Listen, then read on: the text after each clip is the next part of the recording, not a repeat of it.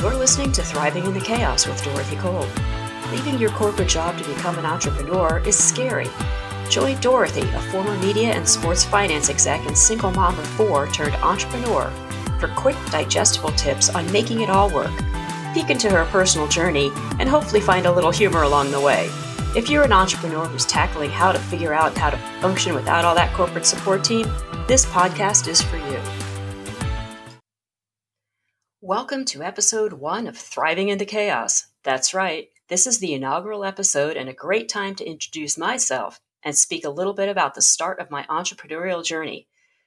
I'm Dorothy Kolb, and my career started, as many do, in large corporate America. I was at Deloitte in New York City, working 80 hours a week. After 3 years, I left there, crazed, and began my journey through media and sports. Now, mind you, I'm a second-generation entertainment person. My dad worked at 30 Rock NBC for nearly 40 years, so I grew up in this business and I had a natural passion for it.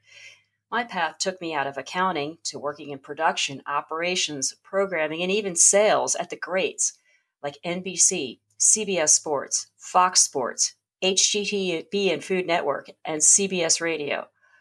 I was a part of huge events like the Winter Olympics, the Super Bowl, and helping launch NFL on Fox. My last corporate job was with a social sports company as their CFO.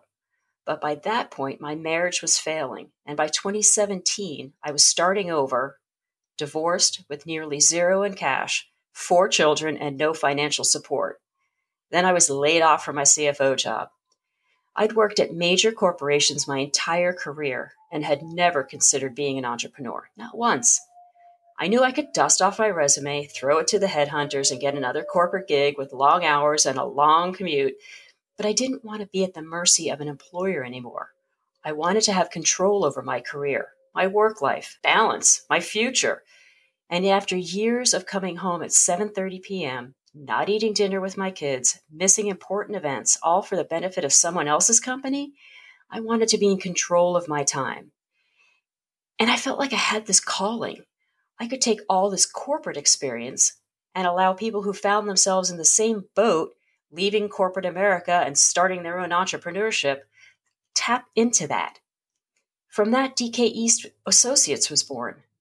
And the more I worked with these ex-corporate folks who turned entrepreneurs, the more I realized finding myself an accidental entrepreneur was not even that unique. And neither was feeling like I had to know how to do it all myself, and frankly, sometimes missing that corporate, although somewhat bureaucratic, support system. But there had to be a way to embrace that security of structure and process without hindering the flow of small business. Now, I'll take a moment to be completely transparent here. I had a few things to tackle myself. I had to cure myself of that thing that gets so many of us bogged down, imposter syndrome. I had to figure out how to balance entrepreneurship with parenthood, and single parenthood at that. And I had to correct a personal habit that many first-time entrepreneurs share, especially those coming from a big corporate environment, to spend whatever I wanted because previously it wasn't coming out of my pocket. I know, right? I'll tackle imposter syndrome and the parenthood balancing act in future episodes, but I'll touch on the spending subject here. I realized that flying budget blind was no way to run a business and would never support long-term growth and sustainability, which is ironic, right? I mean, I'm a CPA. I'm a former CFO, so these things should have been top of mind. But when you're running 1,000 miles an hour, balancing all this stuff in life, sometimes we just don't plan that far ahead. So I dug into my experience and I started thinking, how can I ensure that I have profit each month and build a cash reserve so that I have it to expand in case there's a COVID downturn and any other economic downturn or any other pivot in my business? And that's when it hit me. It's really easy to plan for profit.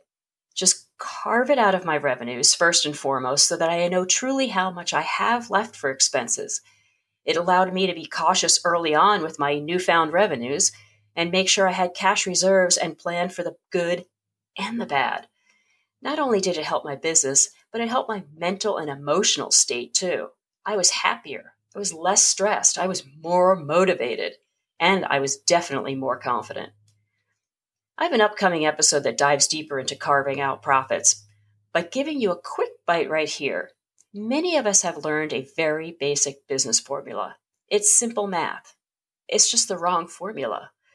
We're taught that sales minus expenses equals profit, and that's 100% correct. But when you think of it like that, from an emotional standpoint, you arrive at your profit as an afterthought. By making a quick flip and using sales minus profit equals expenses, it puts profit in the middle of that formula and at front and center of your brain and allows you to understand what you actually have left to work with for expenses, such as rent, office costs, staff, etc., and understand how much you have before it cuts into the bottom line in a much more clear way. Listen, I built my business by helping small to mid-sized enterprises increase their profitability by as much as 85% year over year by using this formula and hitting seven-figure revenues through innovative processes, structure, and strategy.